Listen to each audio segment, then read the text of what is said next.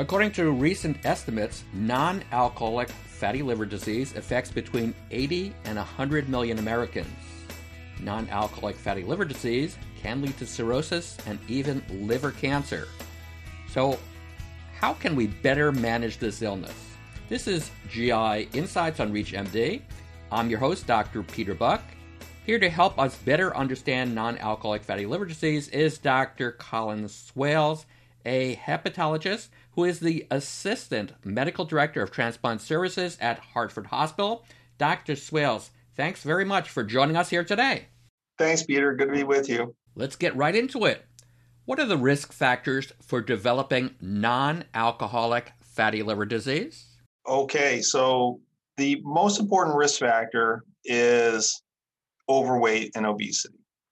And I think of fatty liver generally, and now we're talking about in the first world, so United States, Western Europe, that kind of thing, as being an analog to diabetes. And so overweight and obesity and the other signs and symptoms of the so-called metabolic syndrome tend to be the flags that helped us to identify this problem. But we are now starting to better understand that much of the disease, at least the morbidity and the mortality of the disease, is driven by genetic predisposition. And diabetes is like that too. So there have been a number of genes that have been identified as risk factors for progression. And the most important one is probably a phospholipase called PLPA3.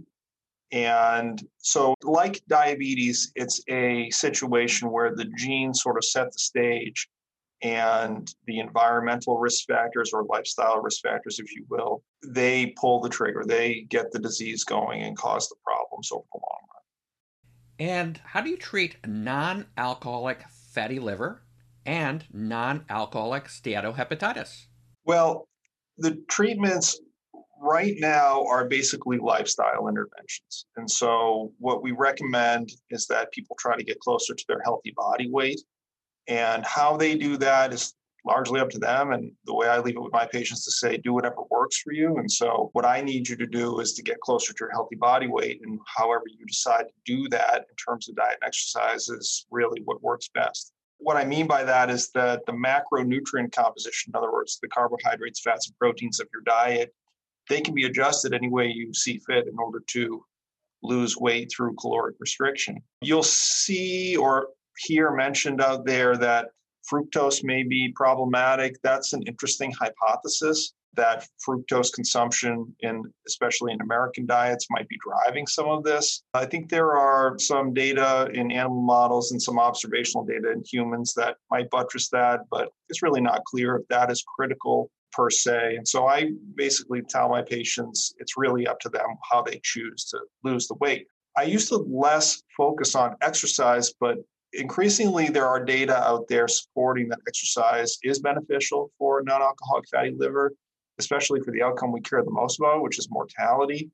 And so I have been spending a little bit more time focusing on that with my patients, as I do think it's helpful. Pharmacologic interventions for fatty liver are wanting and a little bit controversial, and we can certainly talk about that in more detail. But right now, we don't have prescriptions that are a surefire bet at this point.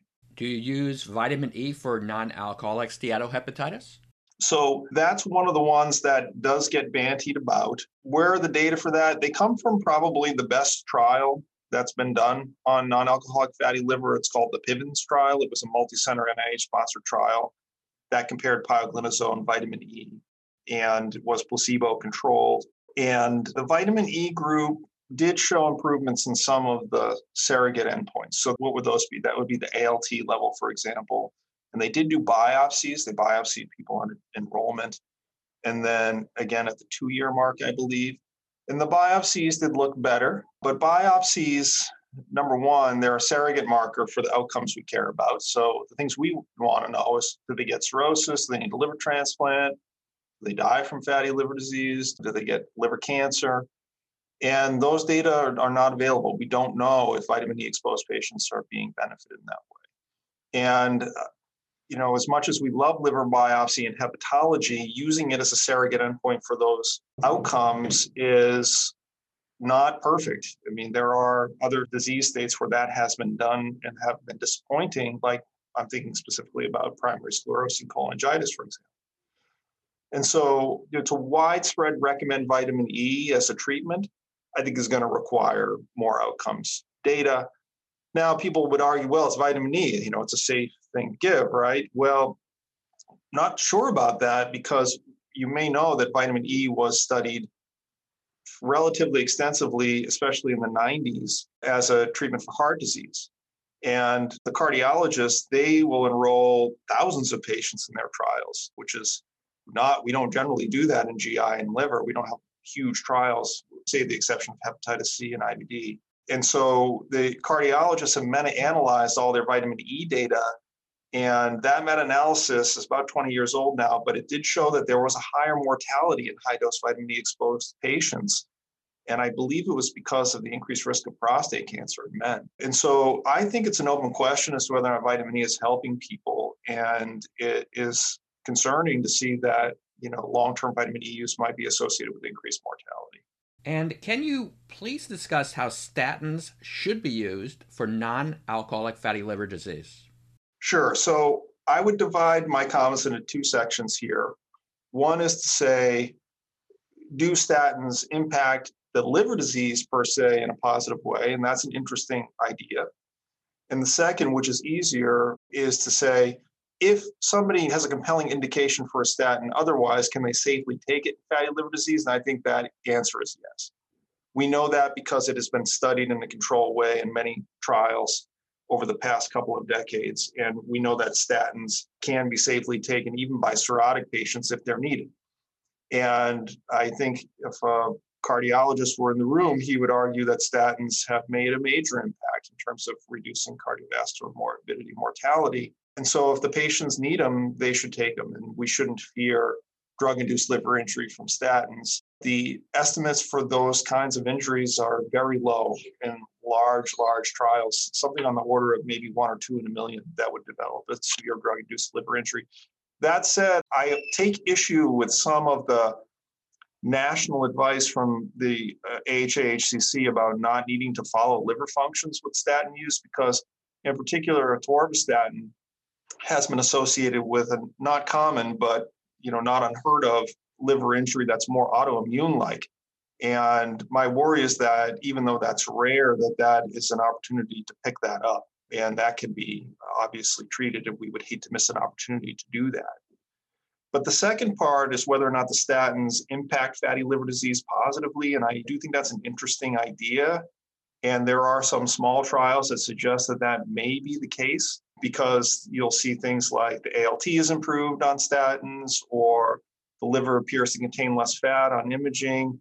And those, I think, are interesting hypotheses. There are no outcomes data that I'm aware of that looks at the things that we care about. In other words, so they progress to cirrhosis, need a transplant, that thing. So I personally would not recommend a statin for the treatment of NAFL, but if people have a compelling indication, I don't hesitate to, quote unquote, clear them to use that. That's great. For those just joining us, this is GI Insights on ReachMD. I'm Dr. Peter Buck, and today I'm speaking with Dr. Colin Swales about non-alcoholic fatty liver disease. So, Dr. Swales, do you recommend the use of non-alcoholic fatty liver disease fibrosis score, or NFS, to assess the level of fibrosis? So the answer is yes, I do. That is what is recommended by the AASLD, the Multi-Society Guideline on the Treatment of Fatty Liver Disease. And the way that it is helpful is, number one, it's very easy to crunch that number. I think it's a 6-variable calculation that is based on clinical data that is easy to get your fingers on. And the way it helps you is it helps to figure out if people are at risk for fibrosis. Now, it's a very broad brush, and it heavily depends on the age of the patient. And so you can do this yourself, if you crunch the numbers on anybody over the age of 40, even if all the numbers are in the normal range, it'll spit out a sort of an indeterminate, we're not sure, risk score for the presence of advanced fibrosis. And so that limits its utility, I think. But if you have a young person and you want to reassure them that they're not at risk for advanced fibrosis, it can be easy and useful to do that. I think if you use it regularly, you'll find that many people are coming up indeterminate or potentially at risk. And can you use it as a standalone way to stage people? The answer is no. You're going to have to move to a more specific staging test. And I think we're going to talk about the FibroScan in particular coming up. That's a perfect segue. That's exactly right. So how do you use elastography and FibroTest in your practice? So I use elastography pretty much exclusively because I have access to it. The FibroScan is the FDA-approved elastography device in the United States. We're also seeing elastography done by other ultrasound, in imaging centers, and also MR elastography. They have less data to support them, but they're certainly better than using the gross imaging result to stage people, which is very problematic. But elastography is safe, it's easy, the patients tolerate it very well, and it's pretty good. It's really been well validated in many different kinds of chronic liver diseases to try to get at the staging information that we would get from a liver biopsy, which is probably the most important part of a liver biopsy and was the part that was hardest for us to estimate in the absence of a biopsy. So it performs pretty well. It parses out the stages pretty well. Is it perfect? No. I have seen it be wrong on both ends of the spectrum where you get a result that suggests patients don't have advanced chronic liver disease and it turns out they do. That's unusual, but I've seen that a couple of times. But more commonly, I'll see the machine telling me that the patients are at risk for cirrhosis and they are not. And so you have to integrate the result of the FibroScan or the elastography with everything else you know about the patient. And in short, you just got to use your clinical skills and evaluate the total set of the data. And what I do is when the results are discordant or discrepant, I usually would recommend a biopsy because biopsy is the gold standard test and gives us the most accurate results. Thank you. Let's move on to this question. Is there a special approach to treat diabetic patients with non-alcoholic fatty liver disease? So this question is an interesting one. And if you read the guideline on the issue, this is where the pioglitazone arm in the PIVENS trial might come in, because pioglitazone is a treatment for diabetes. It's approved by the FDA for the treatment of type 2 diabetes. And so the guideline does purport that pioglitazone might be a better option than vitamin E in diabetic patients. Again, that's based on surrogate outcomes. So whether the ALT and the biopsy changes in the PIVENS trial were positive in the pioglitazone arm. I think my knowledge about pioglitazone is that it is probably safe for patients with heart disease, heart failure. But again, without the outcomes data to suggest that we're improving mortality, for example, I believe it's an open question. The rest of the diabetes treatment, it's a lot like the statin conversation we were having, which is, whatever you would do to treat the diabetes in terms of A1C targets and organ targets, that is all indicated and appropriate. And so my own approach to this is to attack the problem separately, the fatty liver and the diabetes. Thank you. And lastly, Dr. Swills, is there anything else you want to share with our audience today? Well, fatty liver is the emerging issue. There's more fatty liver than there's ever been in the United States. Hepatitis C is on the downswing for the most part. And so this is where the focus is going to be in terms of the volume of patients that we're going to be seeing for the next couple of decades, if not longer. I'm hopeful that we'll get a treatment approved by the FDA. There are many, many things in pipeline trials right now, and some of them are looking very encouraging. So that's exciting, but we got to get brushed up on this topic for sure, and it's going to be changing fast. So keep your ear to the ground. Thank you. That's all the time we have for today, but I want to thank you, Dr. Swills, for providing your wonderful insights. Thank you, Peter. It's been a pleasure. For ReachMD, I'm Dr. Peter Buck. To access this program, as well as others from our series, visit reachmd.com/GI Insights, where you can be part of the knowledge. Thanks for joining us today, and see you soon.